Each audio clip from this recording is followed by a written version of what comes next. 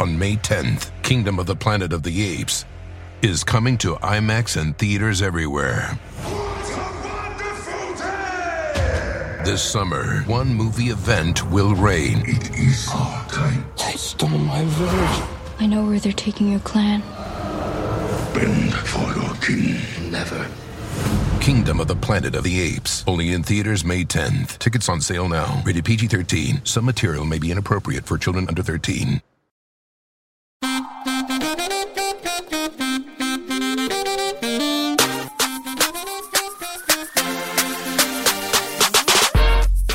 This is Keep It. I'm Ira Madison III. I'm Louis Bertel, #1 Neil Gorsuch stan. My name is Aida Osman, and I'm confused. Well, and I'm currently battling poisoning. Battling? As you know. Oh, yes, she's sick? I had Shake Shack last night. Last night. Oh, girl. And I was poisoned by the employees because they thought I was a cop. Or the lactose that knew you were black. Yes.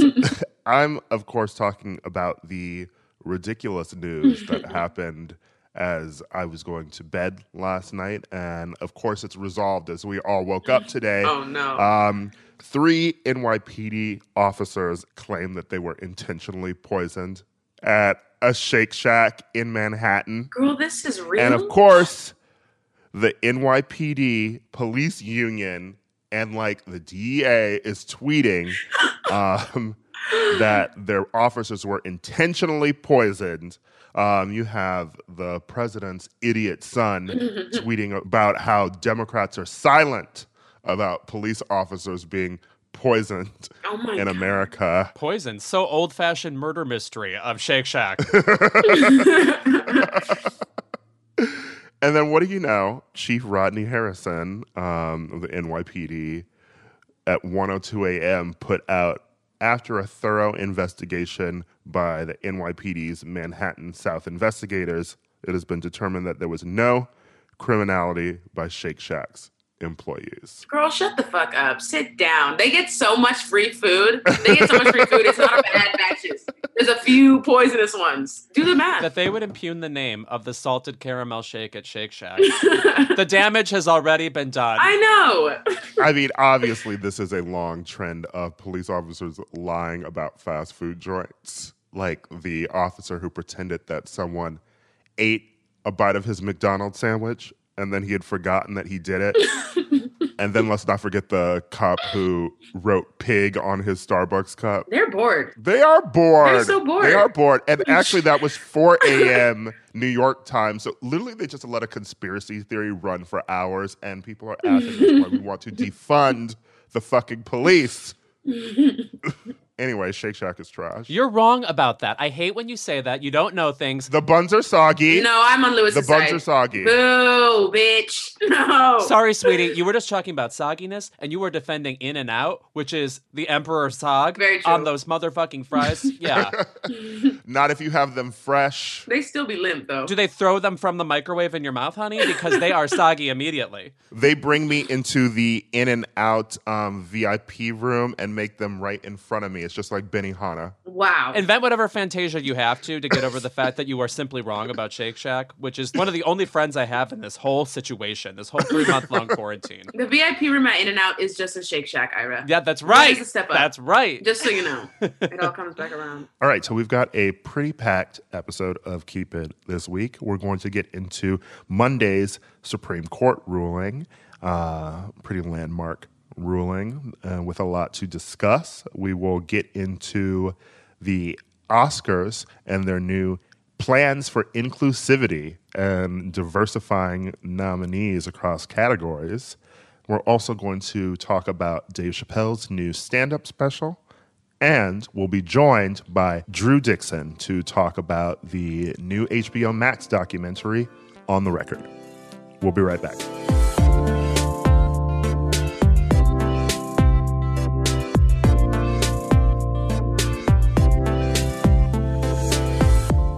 As an early keep it to Arizona Republicans who, on a party line vote earlier this year, advanced HB 2706, a bill that would restrict transgender students from participating in sports teams that correspond with their gender identity. If the bill becomes law, any student at Arizona's public and private schools, including K-12 schools, community colleges, and universities, would be able to dispute an athlete's gender. This bill discriminates and further stigmatizes trans students, and it threatens the privacy of all Arizonans by forcing people to take genetic tests. If you think Arizona needs some new leadership, go to votesaveamerica.com/adopt-a-state and adopt Arizona. You'll be JK rolling in the aisles at this bullshit in Arizona. Also, Crooked has a new podcast, Unholier Than Thou. Award-winning journalist, editor, and great person to get a mani-pedi with in Tribeca, Philip Picardi is on a quest to better understand his relationship with spirituality by learning how faith plays a role in other people's lives. The first 2 episodes are out now, and they are fantastic, if I do say so myself. And I just did. Episode 1 looks at miracles in the emergency room, and episode 2 explores how religion is used by politicians. So stop watching reruns of Touched by an Angel and subscribe to Unholier Than Thou on Apple Podcasts, Spotify, or wherever you listen to your podcasts.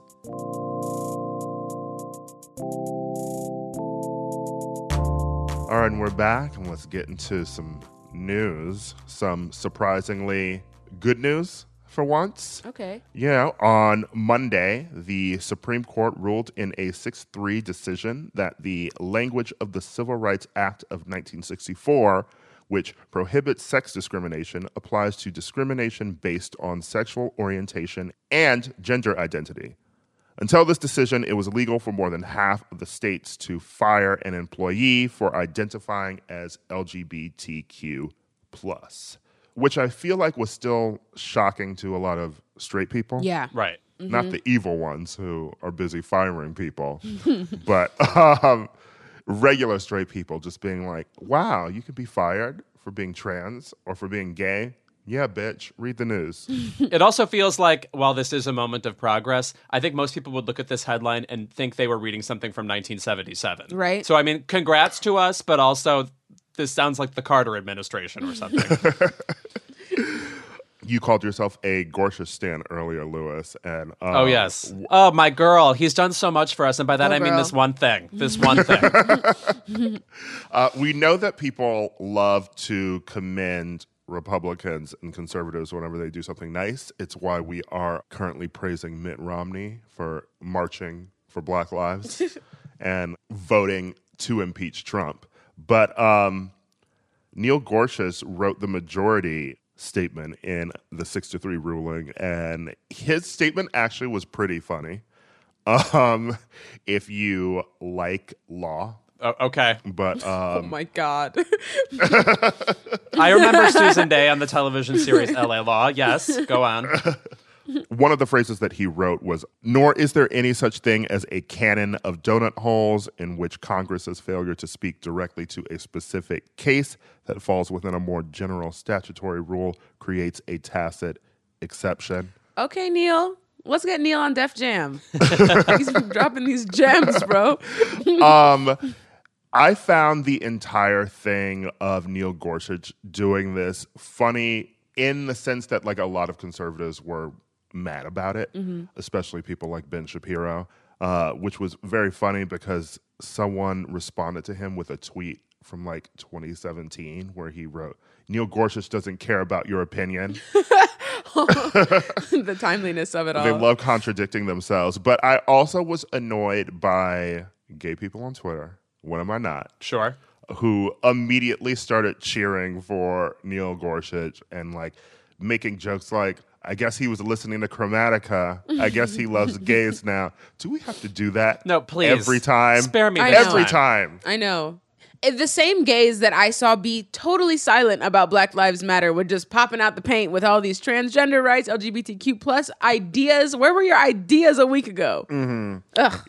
Yeah. Also, it doesn't fill me with confidence to praise the Supreme Court for doing yet again the bare minimum, another Mitt Romney level accomplishment, even though it is important for us. Instead of praising the Supreme Court, consider praising the Supremes, 12 number one hits. Then praise Night Court. You know what I'm saying? Marky Post, the timeless stylings of John Larroquette.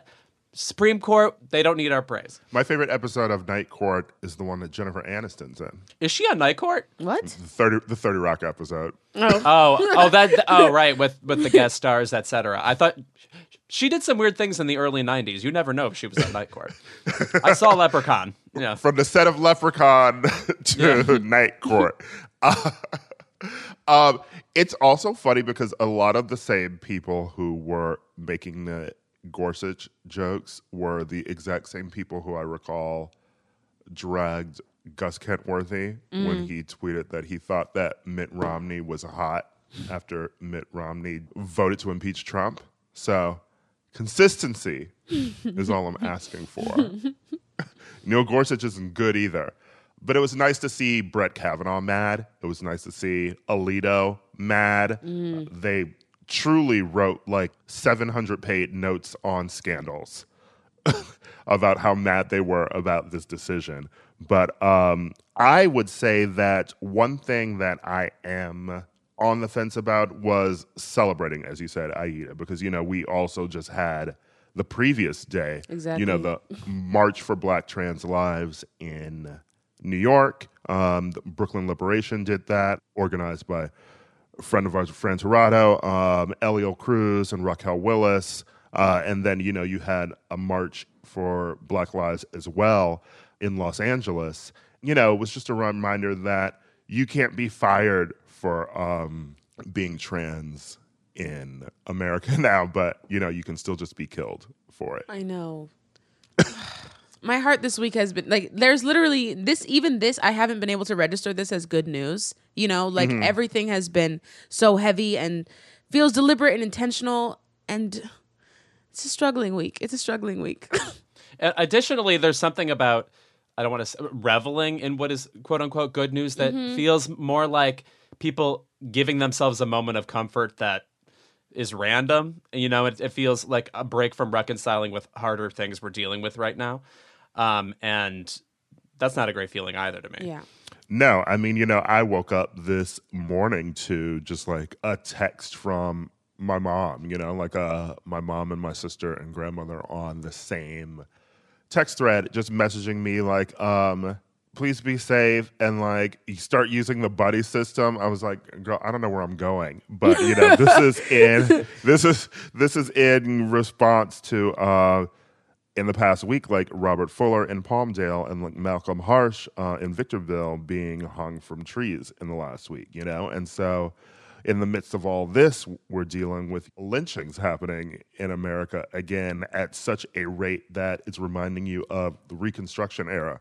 So right. I mean, it's even difficult to be funny and honest about this, but I have difficulty leaving my house anymore. Like I'm developing this, or already like this type of agoraphobia, this fear of leaving the house because of what's going on with coronavirus. But on top of that, I can't hide that I'm a Black woman anywhere I go. So there's a difficulty there. Also, where are you going? And also, who's gonna be my buddy, bitch? Who do I want to be? Who can protect me? Actually. Very few and far between. I feel like we might need to update the words buddy system too. It just feels so like something that is implemented when you're going to the museum and you're in second grade. Yes. When you have to hold hands and it's a field trip like protocol. Also, I would like to mention that today is my brother's birthday, and my brother Sam would have been 25 today had he been alive still. And this case of my brother's death, of course, is personal to me because it happened to me. But everything that happened with his death and the way he drowned in a hot tub at a local YMCA, the way he was not taken to the hospital in an ambulance that was moving in an emergent state. They didn't turn the lights on. They didn't make any sound. They literally just treated my brother's black body as if it was to be discarded. And, all of this going on with The news of Robert Fuller really, really hurt me because, of course, that's blatant discrimination. But then there's also different types of discrimination that we aren't exactly made privy to, like medical discrimination, the way that Black bodies are treated at a way, way, way lesser degree of importance, the way Black women don't even want to get pregnant because they have a 297% chance of dying in comparison to their white women counterparts. So I just wanted to take a moment to recognize my brother and to celebrate his life and remind you guys that there are different types of evil, and sometimes you can help by joining STEM fields, by becoming a health caretaker, by becoming a giver, and focusing on health activism as well. So just please be thinking about my brother and thinking about Black bodies today and Black death, and although it surrounds us, that we still have to keep each other safe and love one another. And I won't have my brother back, but maybe soon we can start changing the system. So thank you guys, and thanks for letting me talk about him on the podcast. So, Of course, and I feel like you're thinking about that on this day. We were also just talking on the phone the other day too about the Alua Toyin Salau story. Like a 19-year-old Black Lives Matter activist who, she was in Tallahassee fighting for Tony McDade, Here's an instance of a Black woman, fighting for a Black trans man who was killed. And, she tweeted about her own sexual assault and then went missing for 9 days and was found on June 15th dead, So there are, of course, moments to be celebrating in the midst of this. I'm very happy about the Supreme Court case, but it does feel like it's something that should have happened a long time ago, right? It does feel like things happening this week are things that happened a long time ago, and they are still happening. I only hope that Toyin's voice is further amplified, because the video of her that's been shared around, my God, what she says is so powerful. She gives voice to the urgency of this particular moment and to the pain and trauma that Black people live with. Mm-hmm. And I hope more people learn who she is, because what happened to her is so hideous and horrifying. And it feels like the 92nd horrible news story we've heard about in the past few weeks. And I don't want people to look at it less because they've already heard 91 others.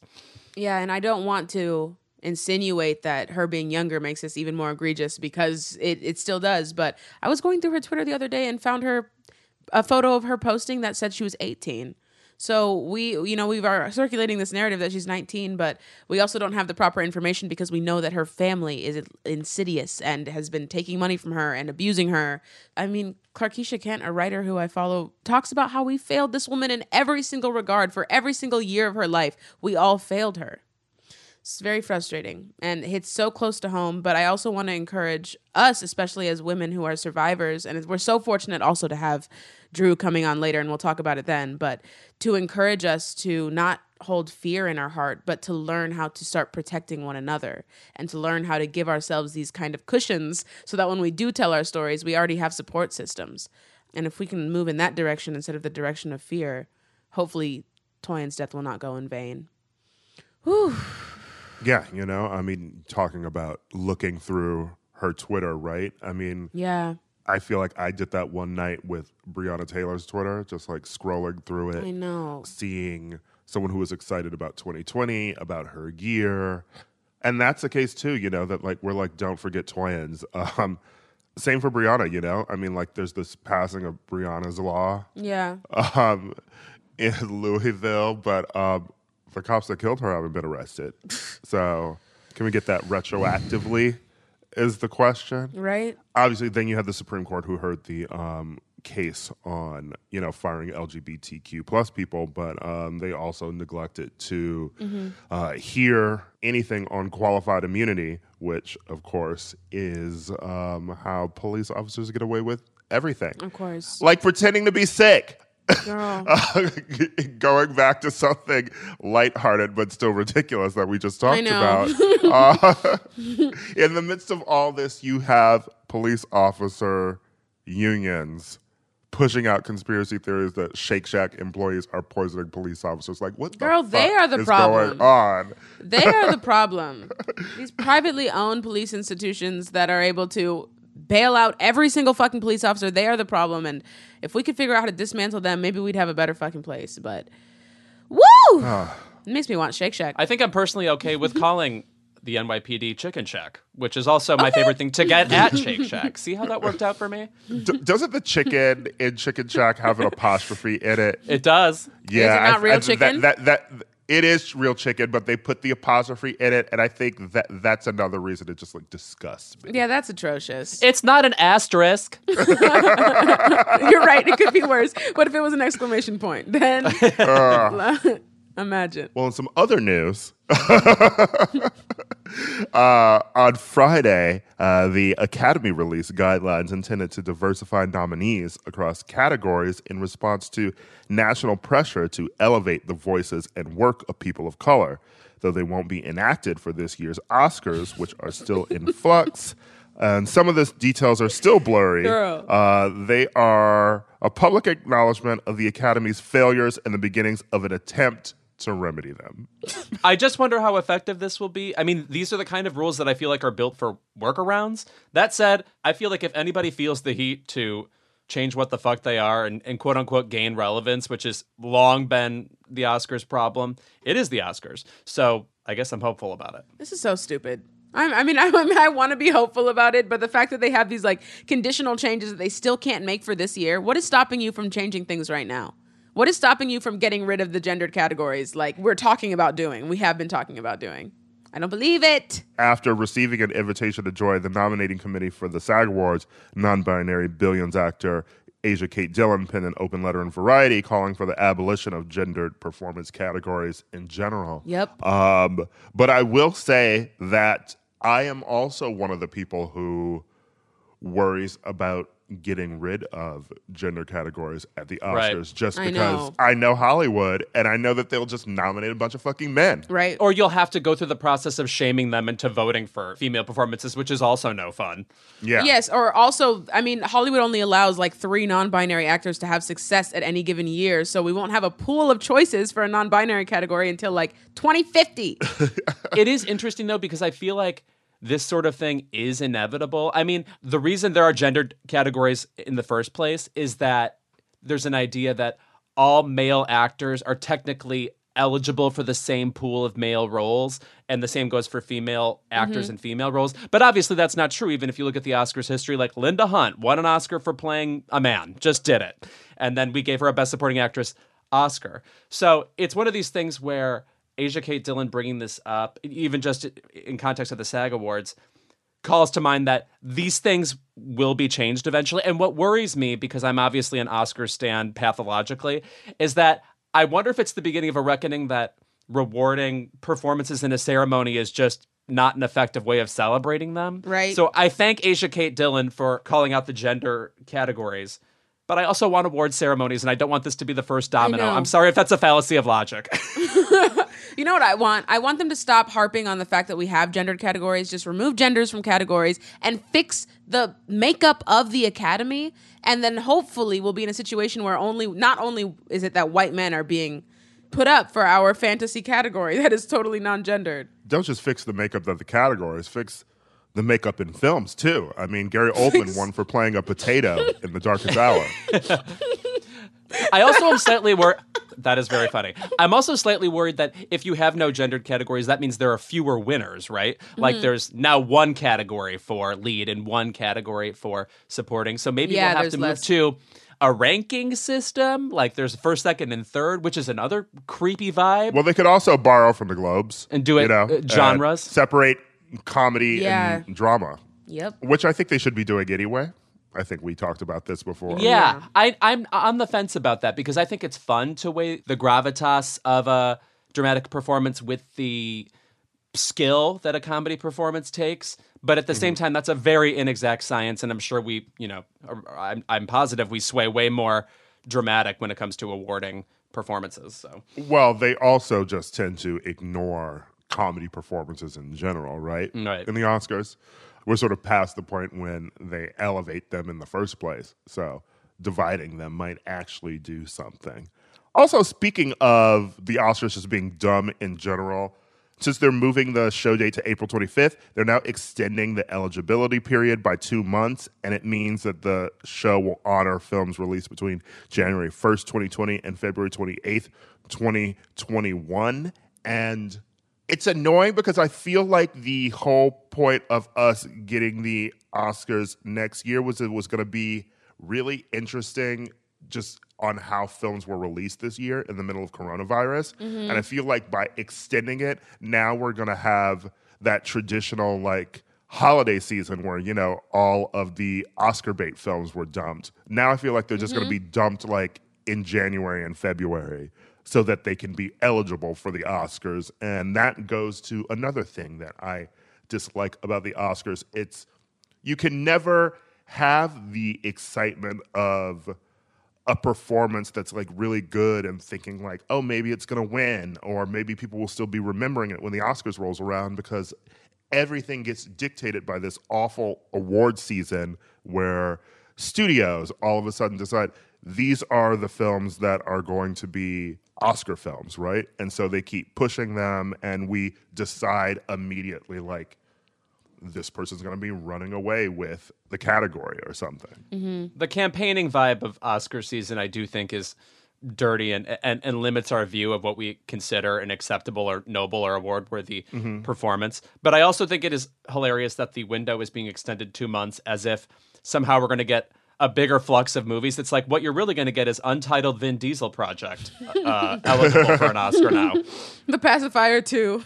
That's when it gets really good, the sequel. Yeah. I want Oscar campaign finance reform. Oh, I want it now. And I want it now. I want no lobbying in Oscar campaigns. You know, I want to take out public interests and special groups. No Weinsteinian super PACs. Yeah.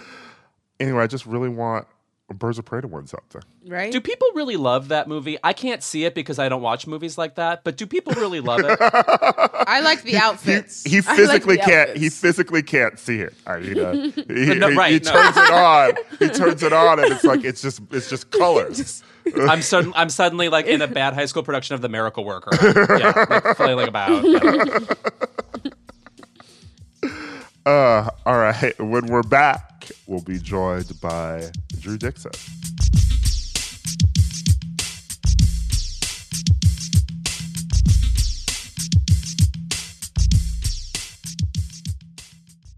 Keep It is brought to you by Barefoot Dreams. Lewis? Yes? When you see footprints in the sand, that was when I carried you in my Barefoot Dreams robe. Now, is that a Leona Lewis song? No? If you want to bring coziness into your life, you turn to Barefoot Dreams, especially now as the brand is celebrating their 30th anniversary. With those 30 years of coziness, Barefoot Dreams celebrates being the originators of everyone's favorite luxe home blanket. And while many have attempted to duplicate their blankets, robes, and more, Barefoot Dreams' fabrication and quality cannot be replicated, so don't believe the dupes. Girl, this blanket is it. I effing love this blanket. I'm thinking about it right now, and I want to jump in my bed, which is sponsored by something that we'll do another ad for momentarily. Get ready. There's a reason why Barefoot Dreams has been on Oprah's favorite things list 6 times. Jesus, get a life, Oprah. My God. Dressing head to toe in Barefoot Dreams is the key to comfort, as their collection of ultra-soft robes, loungewear, and accessories are made with premium materials. Their products make the perfect gifts, too. I throw this thing on. I wear it like a shawl. I look exactly like Ellen Burstyn. And I am the coziest a human being can be. Because, by the way, it's still that time in Los Angeles where it's like pretty mild outside and then your apartment is cold. I can't explain it. I don't know things like basic science. For Keep It listeners, you can get 15% off your first purchase at barefootdreams.com with the code KEEPIT15. Don't miss out on Barefoot Dreams soft, soothing fabrics that will bring luxury to your life.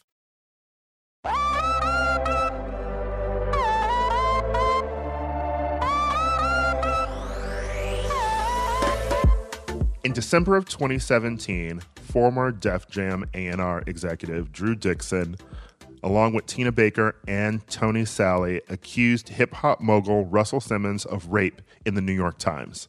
To date, At least 18 women have made similar accusations, which he has vehemently denied. On the Record, a new documentary on HBO Max directed by Kirby Dick and Amy Ziering details the stories of these survivors and the pervasiveness of sexual misconduct in the music industry, particularly against Black women. Our guest today has led the charge against remaining silent when confronted with abuses of power. Please welcome Drew Dixon.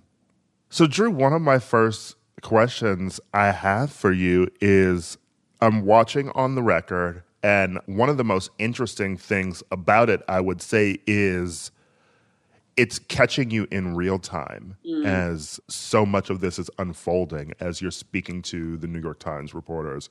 Can you just let us know how this came to be in the first place? And, when did they start filming you? Right. So, first of all, thank you for having me. Of course. Oh, my gosh. So thrilled to have you here. Yes. So, when the Me Too moment first started to happen, I was talking with a mom in my daughter's grade at school about it.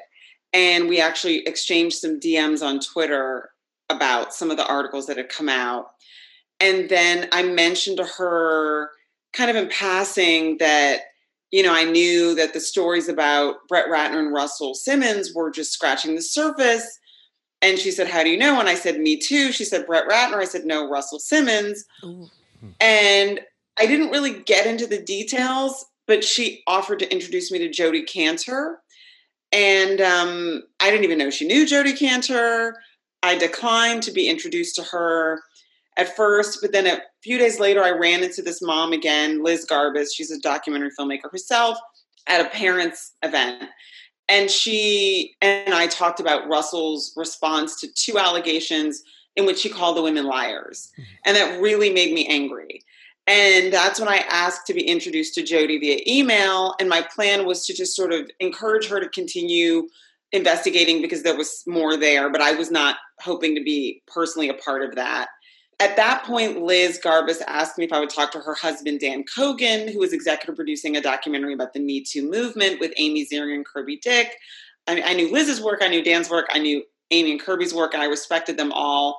And I agreed when they told me that I didn't have to sign a release right away. They would destroy the footage if I changed my mind, but could they at least follow me even while I made my decision, because there would be no way to kind of go back and kind of unscramble the egg. Mm-hmm. And so that's how I ended up saying yes, even before I decided to go on the record.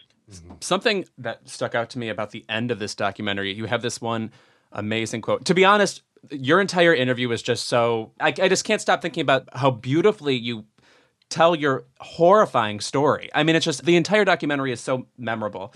And there are so many great voices in it that everybody must hear. It is such a necessary documentary. But something you said at the end of it was that it's like you pushed pause on a horrifying movie you began watching 20 years ago and then suddenly had to watch the end of. And obviously then, the documentary ends and you filmed most of this in like 2017. What else has caught up with you since you watched the documentary? Wow. So, yes, I thought that when I decided ultimately to go on the record that I would sort of be dropping off like this suitcase and I would go on with my life and other people would unpack the suitcase and that would be new information for them, but my life would continue the way it was before. What I didn't realize is that by unpacking the suitcase and having to live in a world that knew this happened to me, my relationship to the world would change because suddenly I had to process, I'm a rape victim. And I did not ever want that to be my story. So it was almost like if I don't tell anybody else, then I don't have to tell myself. And suddenly that became part of my identity. And I have to be honest with you, while I was getting messages from some people calling me a hero and a warrior and all of these things, I felt very broken and ashamed for like a lot of 2018 before I started to grow into feeling proud of myself because I had to go back and feel the feelings of the shame that I'd also just decided to skip. So that was something I never expected. I never expected it to change my own relationship to myself and that information. And, my marriage had been failing for many, many years, but that was sort of like a final argument that I was going to come forward in the New York Times and I was going to participate in this documentary.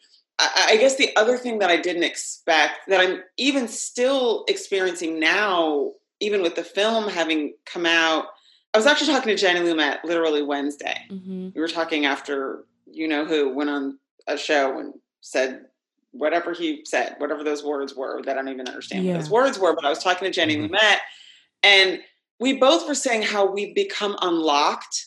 Like a part of us was just frozen in time.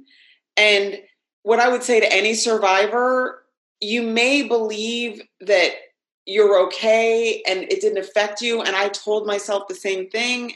But what I found when I unlocked the box that had the pain and the story, I found all of these parts of myself that I needed too. Some of the best parts of myself were in that same box that I buried in the basement of like my soul. And they reemerged for me, my creativity, some of my like swagger too. Like the things I lost were there in that same box with the pain. And that's what I would encourage any survivor to explore for herself or for himself or for themselves. There can be parts of yourself that you're missing that you can't get to because they're blocked by the pain. And I would encourage them to explore that. And that was a huge surprise for me. I never expected that. I thought I was fine. Yeah. And I wasn't fine. Yeah, well, again, Drew, I want to thank you so much for sharing your story, not just with us, but with the world. It was so vital for me and my friend, both of us work in this industry, to see that and to see you say the words, I am tired of living like a victim. I want to see what living like a warrior feels like, which changed everything for us. Because as you are probably not shocked, we have also dealt with stories very similar to this in different degrees, you know? So you touched on also how this thing I hadn't considered, all of our assailants, my friends, and you included, were Black men. And Black women have this affinity to protect Black men because what do we do at this point? We can't go to the cops and we don't know what justice looks like for us. So can you talk a little bit about how Black women can grapple with that very convoluted, messed up situation? Yes. And I'm sorry. And I'm also not surprised. You know, I'm finding out more and more how I was not alone. I was not an anomaly. And this is way too common in our community. And most sexual violence is intraracial. So that's not just us. I mean, that's true for all communities. It's intraracial. It's, you know, most rape and sexual harassment and sexual abuse, it's acquaintance based. It's not like some stranger in an alley with a switchblade. It's somebody you know. So invariably it's somebody in your community and it's somebody in your culture, right? But obviously for us, that's so much more complicated. We have to look no further than our sister Toyon, who just lost her life. Yeah. A 19-year-old woman who was at a BLM protest.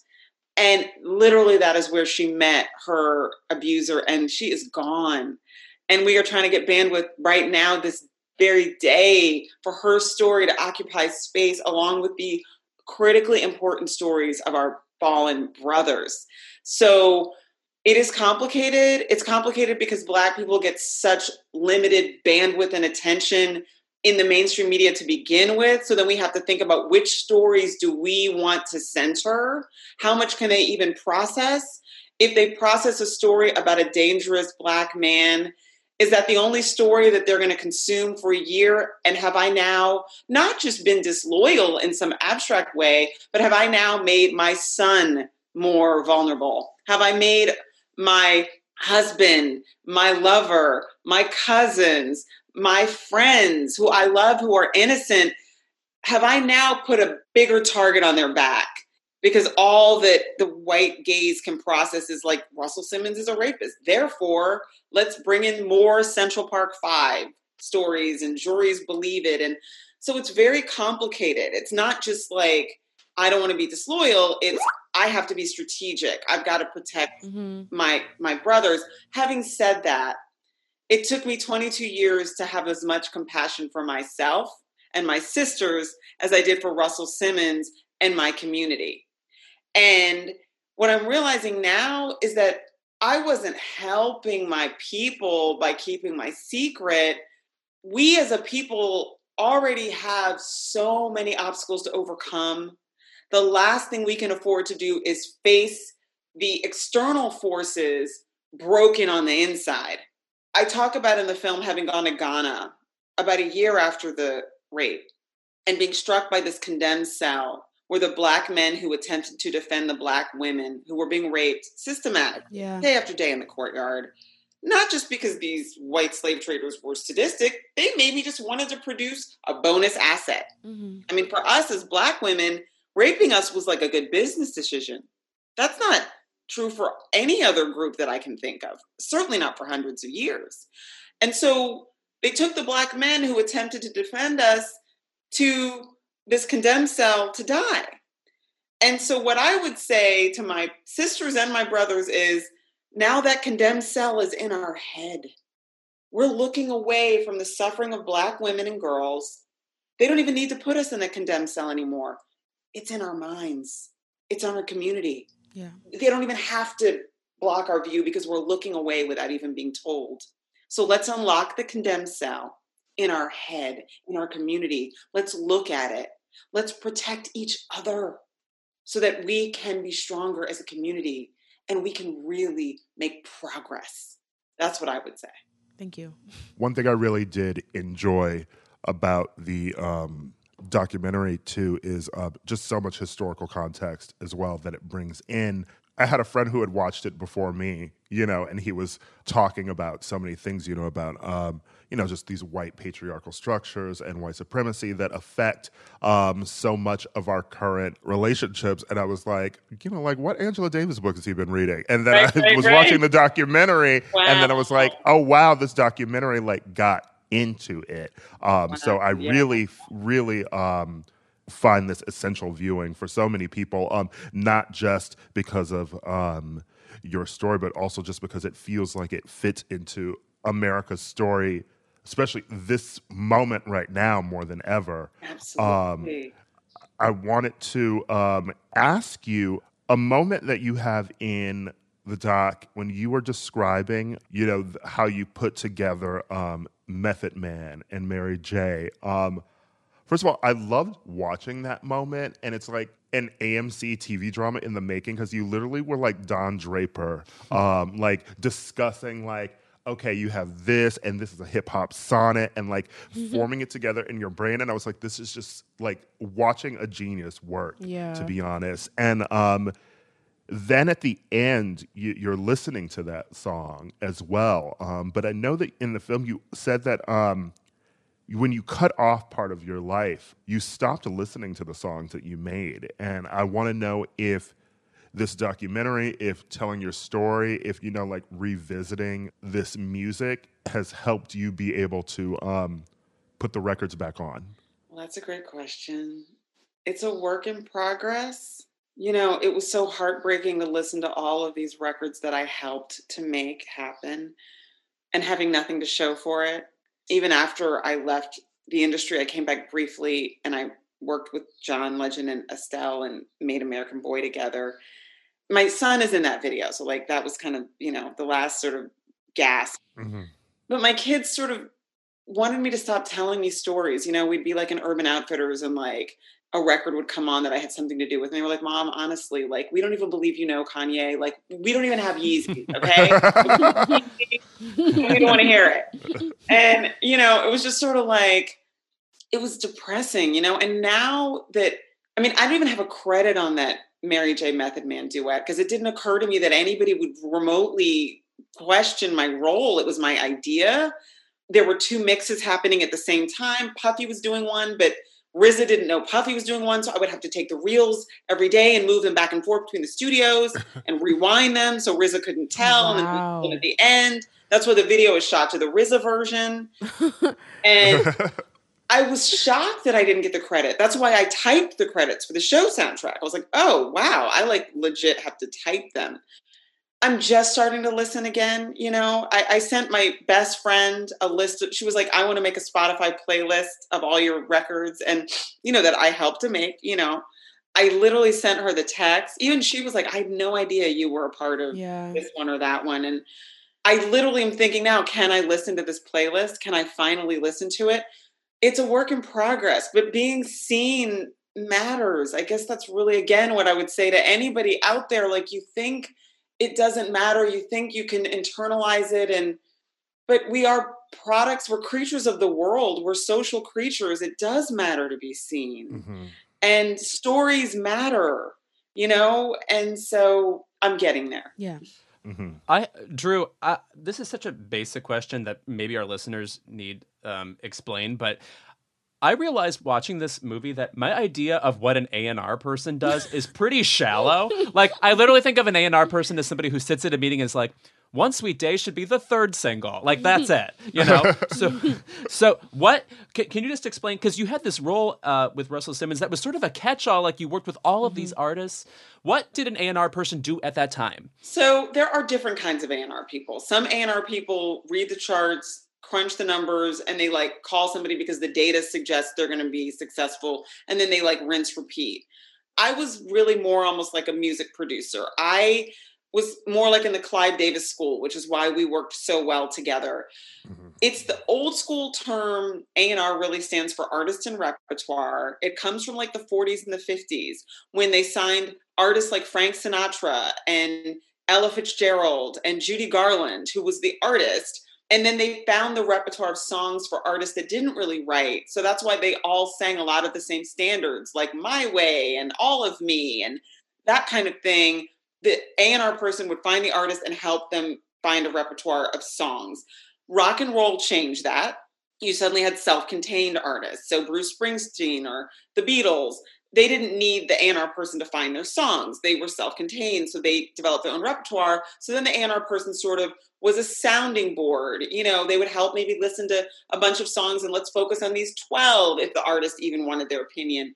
I was more an A&R person in sort of, I did both. So like for Clive, I helped find songs for Whitney, which is more of that old school Judy Garland, Ella Fitzgerald, version, where I helped find a Rose Rose for Aretha or Maria for Carlos, or Nobody's Supposed to Be Here for Deborah Cox.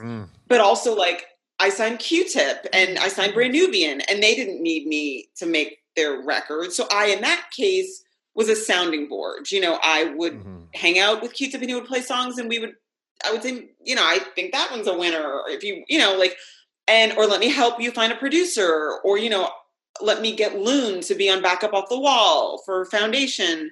I just happen to really love music. I was like a studio rat. I love to just be in the studio. Like if I wasn't in the office listening to demos, I was in the studio. And even if I didn't have an artist in the studio, I would ask the people at the front desk, all of whom knew me in New York by then, who's in tonight? Anybody I know? Oh yeah, Pharrell's upstairs. Oh, Clef's upstairs. And I would just like sit in the back and like watch them like, work. And I just was that very hands-on A&R person, but not every A&R person is. So it depends.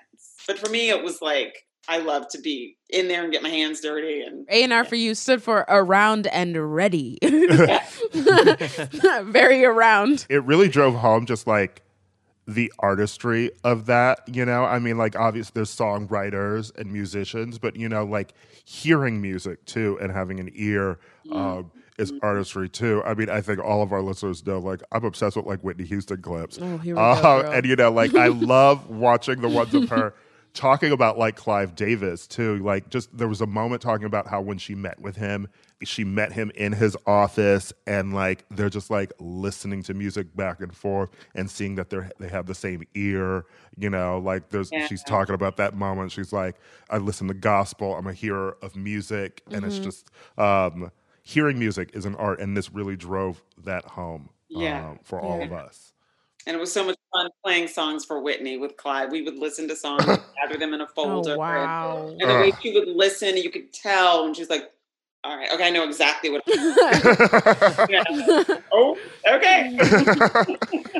You talked about, and this was, again, very enlightening and very good to see, but you talked about, and as is not uncommon in cases like this, you found out that when you told your story, there were other women who came forward and had experienced the exact same thing, people who worked around Russell Simmons or adjacent to. Can you talk a little bit about this kind of strange solidarity and how important it is, and what has strength for you looked like with these women? It was a life-changing moment to find that I wasn't alone. Yeah. Even when I went to the New York Times, before Jenny Lumet came out, the two stories that had been made public involved Brett Ratner. So they still didn't feel like my story, but I knew because of what happened to me that they were not lying. Just I was like, oh, he's capable of that for sure. When Jenny Lumet came out, it started to dawn on me, wait, there's a pattern. But still, the way she wrote it, it was sort of like, I was like, I don't want to insert my own experience. I don't want to presume, like, I'm pretty sure she's saying what I think she's saying, but I'm jumping ahead. But I reached out to every single one of the Russell Simmons survivors that I could. I don't even know why. It just felt like I wanted to, like, I reached Sherry Hines. We finally caught up with each other on text. I went through her sister on Facebook. I found out I knew her. We had Facebook friends in common. And it was like the day before I was supposed to leave town for Christmas break. And I swear if I didn't have kids and I didn't have to go home and like get my Santa game together, I would have gotten on a train and gone to Harlem so fast to meet her and just hug her. And I couldn't even have told you why that mattered to me. There was just some power in being together. And oh my God, it wasn't all in our head. And when I met Jenny for the first time, we met in a restaurant. They had to bring us tissue because we just kept crying. Like, and they were just like, I don't even know what's happening at this table, but like, I feel like we need to bring you some tissue. Those women are not okay. And then she asked me a question for a detail that she remembered about his bedroom.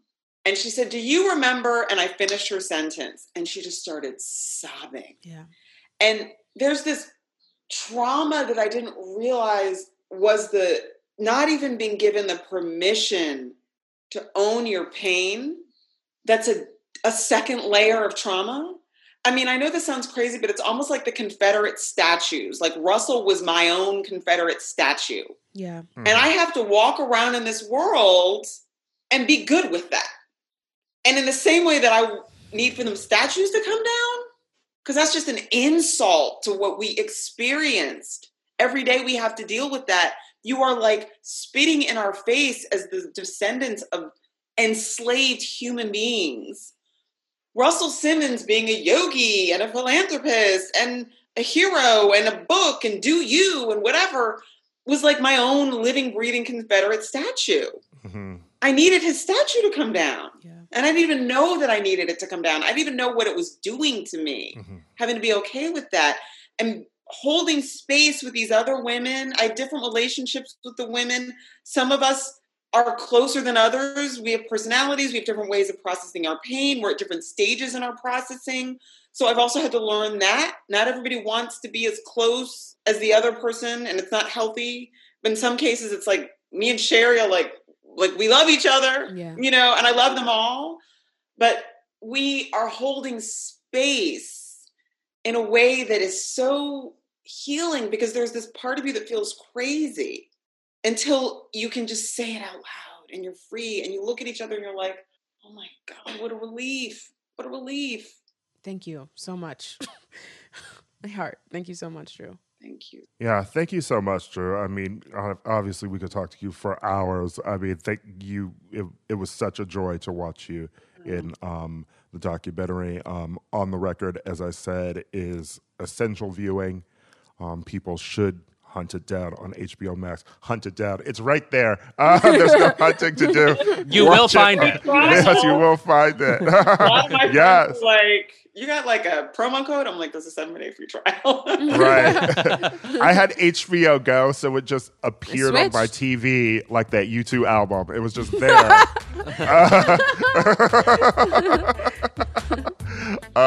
Yeah. Yeah, thank you so much. Thank you so much for joining us. Thank you.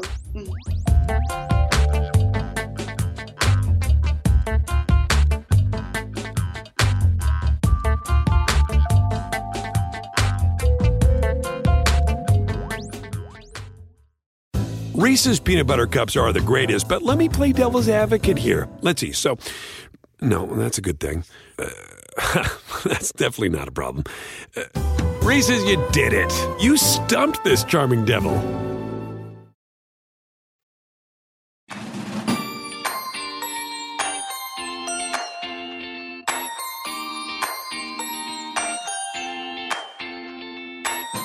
On Thursday night, Dave Chappelle released a new special, 846, on Netflix's YouTube channel.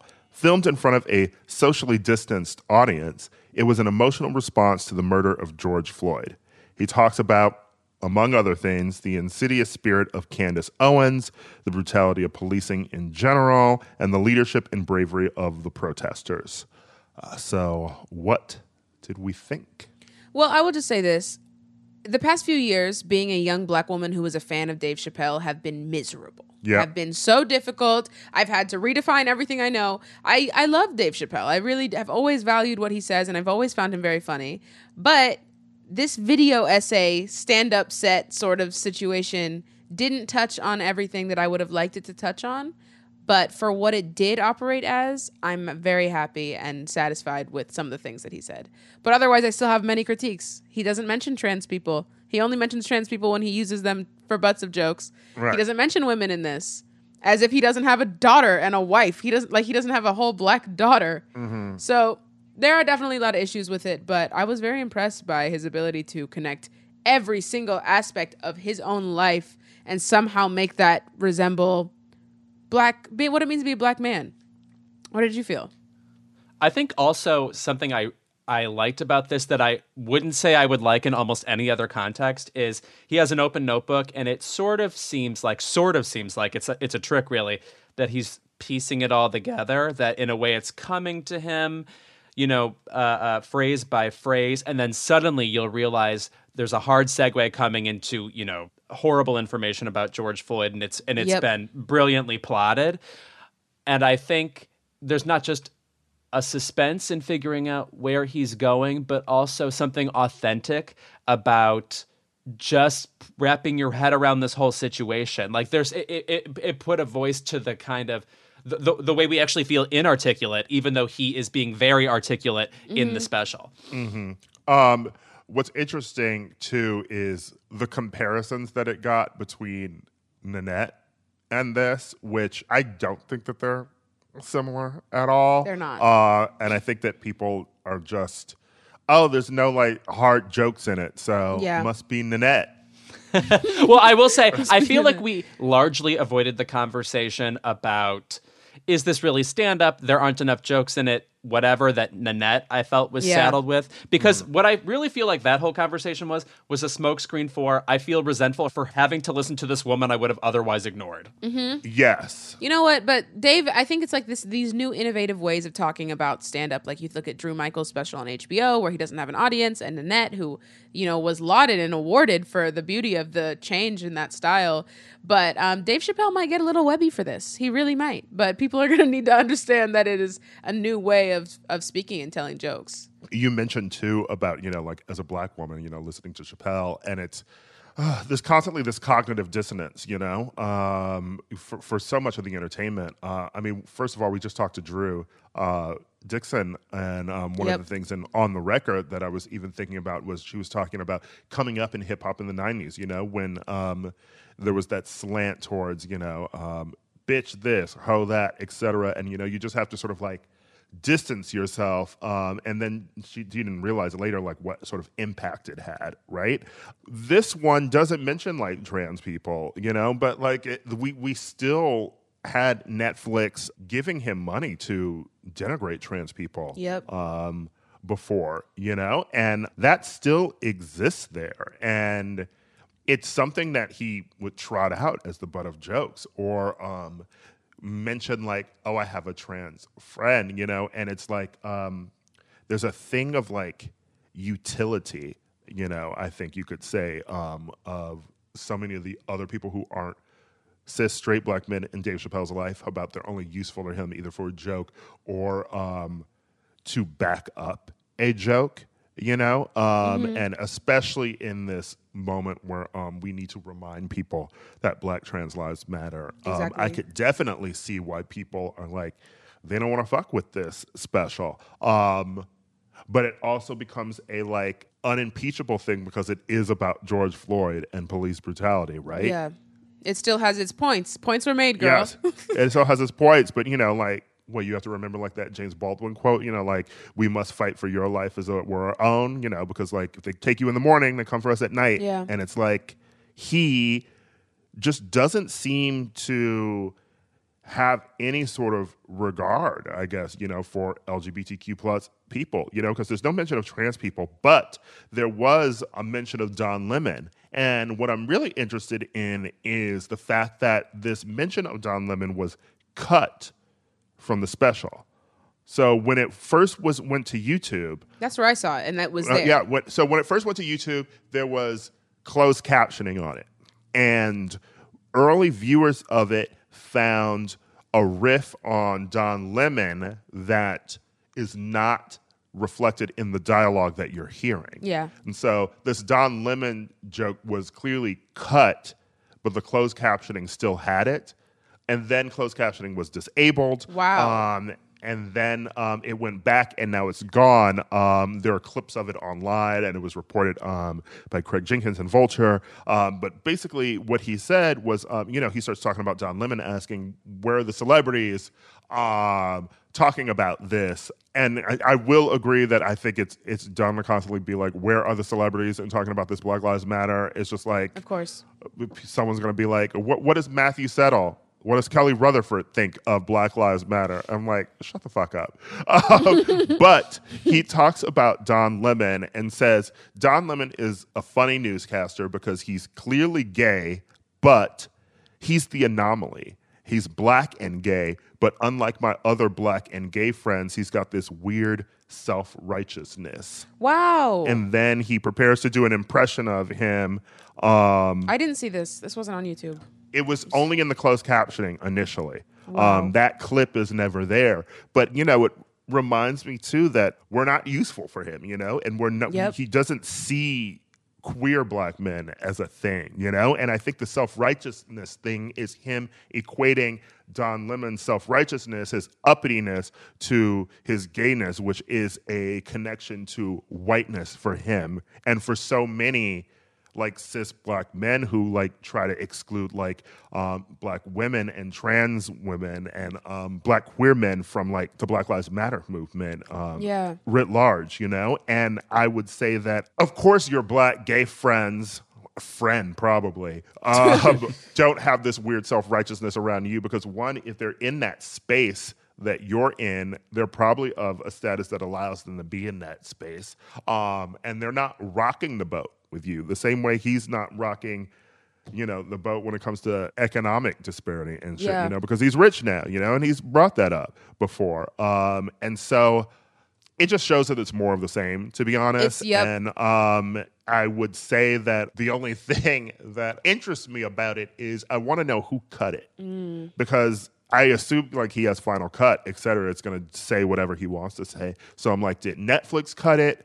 Or did Dave Chappelle actually, in retrospect, sort of realize, oh, this message that I actually need to say about George Floyd, don't fuck it up by me saying some stupid shit about Don Lemon being gay and self-righteous. Yeah. I wouldn't be surprised if it was Dave Chappelle. I think he's smart enough to understand that and that it was clouding up his message. But I also think you're right that it's so fucked up to insinuate that black gay men are performing a type of whiteness or this, exactly what you're getting at, Iro, when queer people have no choice but to self-monitor and change their behavior to minimize aggression. And I don't think that he should be speaking on that at all. Another thing that I found to be interesting was, as I was saying earlier, how he does not mention black women. He does. He mentions black women twice. He mentions Candace Owens, a woman who we all dislike. I understand that, but he goes in. He harps on her. He calls her a bitch. He says all these things. I laughed, but I did clock the fact that that's the only time he talked about a black woman so far. And then the next time he talks about a black woman is to reaffirm the rumors that were going around after Azealia Banks dropped a video talking about how she fucked Dave Chappelle. So you're telling me the only two times this nigga brought up black women was to be like, I hate them and I fuck them? Mm-hmm. What? Why not pay attention to what you are also not saying? Yeah. That is what I want from Dave Chappelle. Pay attention to what you're saying, but also what you're not saying. The usefulness thing again, right? Exactly. The reason black cis men don't at least will regard a black woman is because they're useful to fuck. Yep. And he even seemed more disappointed in Candace Owens than he was upset with her, you know? Like, it's like he had more hate and disrespect for Don Lemon than he did Candace Owens. Her, he's just like, she's smart, but she's dumb. Why don't she know better? I wouldn't classify Don Lemon as self-righteous, but I would say that there is a conversation to be had. I feel like Kamala Harris. I would like to have that conversation. You know, I really would like to have that conversation. Because I think literally one of our first episodes of Keep It, Lewis, we talked about Don Lemon's sort of like woke moment where he was talking about Trump. Yes. You know, but previous Don Lemon is a fucking clown.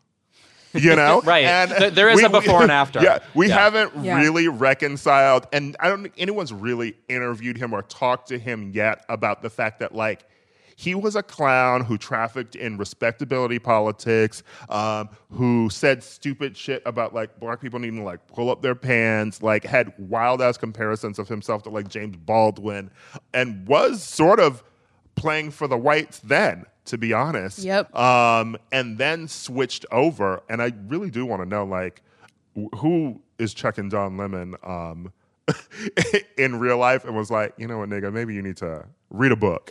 But I would classify that now as not self-righteous. Now it's him, you know, actually trying to do the work. That's what I have to say about Don Lemon. You know, I'm really starting to kind of analyze what Dave Chappelle's purpose is supposed to be for society, and I really think he is for the black men. He is to teach black men and to get them to fucking understand. At first, I was like, why wouldn't you mention black women? But then I realized the responsibility, and also the responsibility of men to put women in situations where they can speak about that stuff. That responsibility is on a Wanda Sykes or a Monique or someone who is equipped to talk about black women.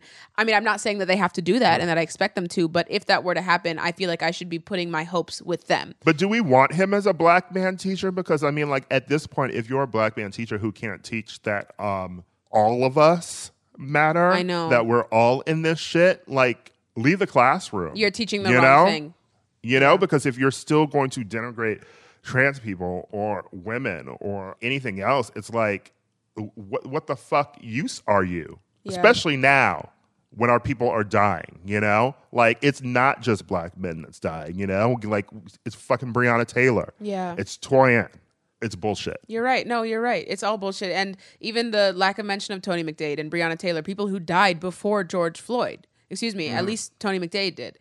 So there's a lot of things that, you know, again, with the purpose of Dave Chappelle and what he is, the way he still managed to, you know, use the time that the cop left his knee on George Floyd's neck, that was his birth time, and how Kobe's numbers were his birthday, 8/24, and how his grandfather was also a slave. This ability to say, look, people who are getting killed look like me. Don't you like me? Don't you care about my life? I think the beauty of how he wrote that special and the artistry of it, I'm still in shock of Dave Chappelle and how he writes. But you're very valid. Everything you're saying is valid. I mean, the more I'm talking about it, the more I'm just pissed off, right? I mean, because I liked it in the moment, but I liked it in the moment, and, like, talking about that history connecting to the grandfather, like the slave, you know, whatever. It's like, we just talked to Drew Dixon, and we just watched On the Record, and that ties a line from slavery and white supremacy to the subjugation of black women within the community, you know? And it's like, that's the full fucking through line. And Dave Chappelle, it's like he got a textbook and the last third of it was cut out. Maybe he fell asleep in that class. I don't know. No, you're right. Actually, now that we're talking about it more, the more I'm realizing I thought maybe he was teaching black men, but those aren't the lessons I want black men to be taught. I need this to be streamed They from need the high tops. better. They need better teachers. They need better teachers, period. Yeah. Read black women. Read queer black men. Read queer black women. Read some trans women. I am thankful in a strange way. Maybe this will catch on, but the idea of just putting out a basic half hour of comedy that you shot, like on Netflix, if you have that capability, like a week later, there's something about getting a comedy special like 3.5 months after it's shot where it's just not nearly as exciting anymore. Slightly off, yeah. So like the kind of, here's a word we use a lot on the show, stunt of it, I think actually is kind of a cool technique. Yeah, she is a stunt queen. Really, truly. Chappelle-esque. I would say that does introduce sort of an urgency to comedy, in that I would love to see more quick up stand-up specials like that. Absolutely. Yeah. Because I was watching it and then I was just sort of like, oh, it's over, right? You know, Yeah. like it was tight. And it felt like you went back to resuming the moment we were already in. Like it wanted to articulate that moment, get to that moment, and then like not say it's over or leave you with 100 morals to like comfort you with, you know? Exactly. She tried it. She tried it. Yes, she did try that. She, her, him. Of course. When we're back, keep it.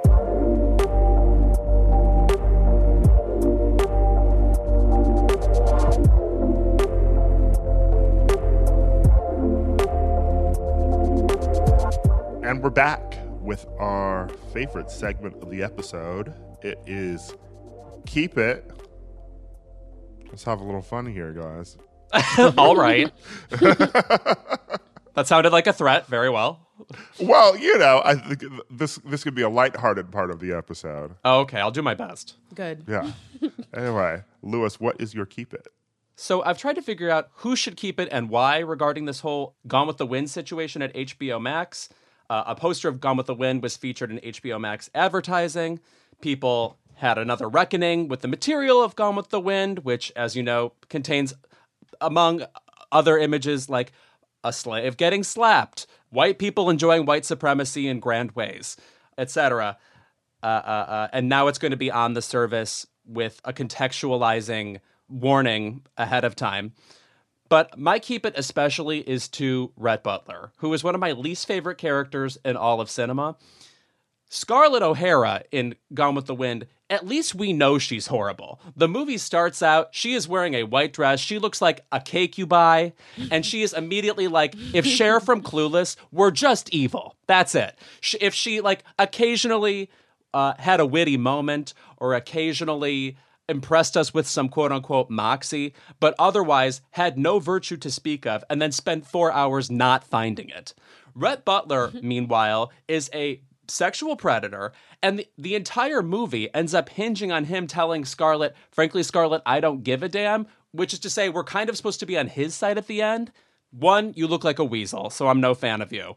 Second of all, your romance is disgusting. The only part of Gone with the Wind that is any good is at the beginning when Scarlett O'Hara is a funny brat. Like Ja'mie Private School Girl, if you're familiar with that show.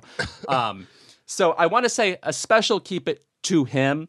But I also want to say thank you to everybody who wrote amazing articles this week and in the past 5 years, because I feel like Gone with the Wind comes up every so often, talking about the actual content of the film. Because this week, as conservatives use Gone with the Wind as this like talking point about whatever, censorship or whatever they've decided they care about, it really feels like nobody has actually seen Gone with the Wind or talks about what is actually going on in that movie. Because it's sort of 3 different movies in one, if you ever watch it. Are you kidding me? They actually haven't seen it? It's like when a few months ago Trump was talking about Gone with the Wind. Right. When Parasite won, he was like, what happened to, you know, like Gone with the Wind, Sunset Boulevard, etc. And I think it's just one of those movies that is a racist signpost for people. They want to hold on to it because it is the Confederacy, and they think that it is a part of American history. You know, they're celebrating this thing that existed for 5 fucking years, okay? Like, shorter than Ghostbusters cereal was out. And yes, about the length of CBS's The Ghost Whisperer. Yes. And it had so many people coming out being like, why would HBO Max take off this film that has Hattie McDaniel, the first black woman to win an Oscar? You know, you're taking away her achievement. Shut the fuck up. Like, you don't give a single fuck about Hattie McDaniel, okay? I'm sure they were only writing about it because, 1, they were just Russian bots, or 2, someone of the fucking DC Examiner or something wrote it, and then everyone else started parroting it, being like, oh, yes, we have to support Hattie McDaniel. I have been reading Donald Bogle's Bright Boulevards, Bold Dreams, and now I have a lot to say about Black Hollywood. Furthermore, I don't believe conservatives can possibly be huge fans of Gone with the Wind as an actual film because that would It's require wrong! them because well one that, but two that would actually require them listening to a woman for 4 hours, and I don't believe that either. Also, I just want to point out that goofy HBO Max poster that you mentioned before had a picture of Rhett and Scarlett, and it was like, we have 8 Oscars, and then it was a picture of like Oscar the Grouch and 1 Oscar. Where 8 Oscars to be 1 Oscar was the poster. It made no sense. Like their whole marketing campaign was, did you know there are 2 definitions for the word Oscar? I had no idea. Okay, well, speaking of white people using blackness as devices whenever the fuck they want something, my Keep It this week goes to Kristen Bell, who just wrote a book. She's an auteur now. And not friend of Keep It, Kristen Bell. Oh no! See, Kristen wasn't ever around when I was around, so this might be free fall for me. Listen, you don't give a fuck. Kristen Bell, what the fuck are you doing, girl? I'm so exhausted. Kristen Bell wrote a book. Is it a book about acting? No. Is it a book about navigating Hollywood as a woman? No. Is it a book about having children? Is it a book about anything she's equipped to be fucking talking about? No. Solving mysteries. That's another one. Right. Being in practically children's movies or only Judd Apatow movies. That too. It's a book where she's teaching her children about treating people of other skin colors with kindness, but it's called The World Needs More Purple People. You dizzy bitch, girl. Relax. What? This is like, but it's actually so fitting because this is me thinking my whole life that I was in the good place, but this is definitely the bad place. We are certainly in the bad place.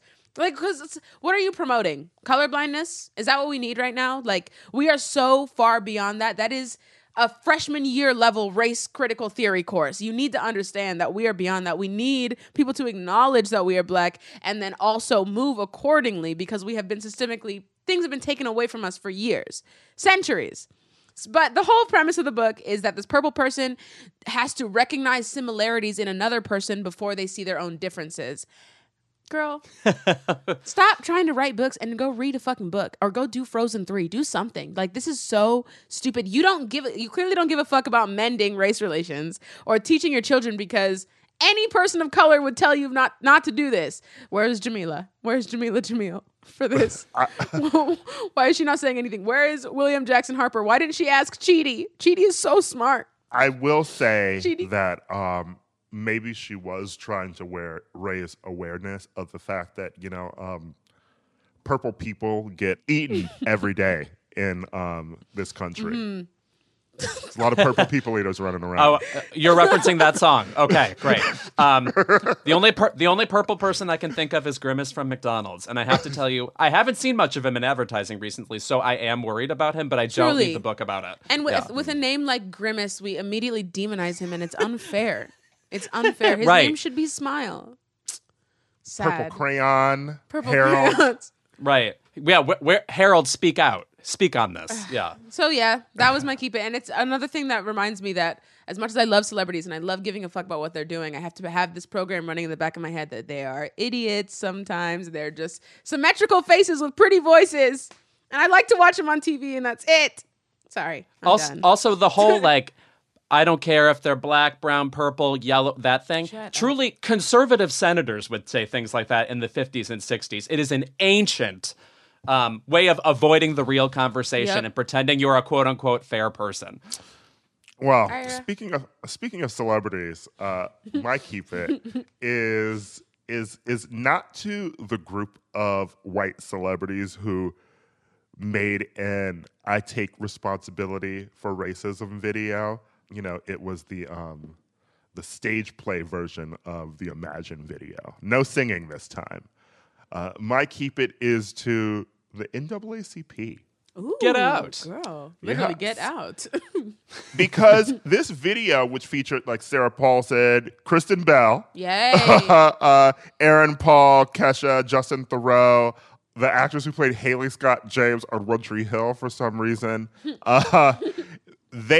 partnered with the NAACP in a video that came out last Thursday featuring the actors denouncing police brutality and checking their privilege for the hashtag I Take Responsibility campaign. Oh. So when this video first dropped, it's a black and white video of celebs, and you see them dramatically reading something off screen, being like, I take responsibility for every unchecked moment, for every time it was easier to ignore than call it out for what it was. Every not-so-funny joke, every unfair stereotype, every blatant injustice, etc., etc. First of all, I thought we learned as a community, and I thought there was a ban in Hollywood already. I thought that every PR professional would keep cell phones out of their clients' hands so they could not make front-facing videos about racism anymore, or the coronavirus, or anything. And after everyone was dragged to that video, I was like, what white person organized this? Who texted their friends and said, let's do this, you know? And who had to be like, nah, man, I'm not doing that. And then we come to find out that it was organized by the NAACP. Boo. Wow. How do you, as a white celebrity, say no to the NAACP asking you truly can't. To make this video? You know, well, I won't mention who, but I know like at least a couple people who did say no. And you know what? Maybe those white celebrities are smarter than these other ones because they could realize this request coming from the NAACP was dumb. But I will say the easiest way to fix this is maybe get some black people on your PR team. Because if you have a black person on your PR team, if this request comes in from the NAACP, a black person is going to be able to be like, oh, girl, this is dumb.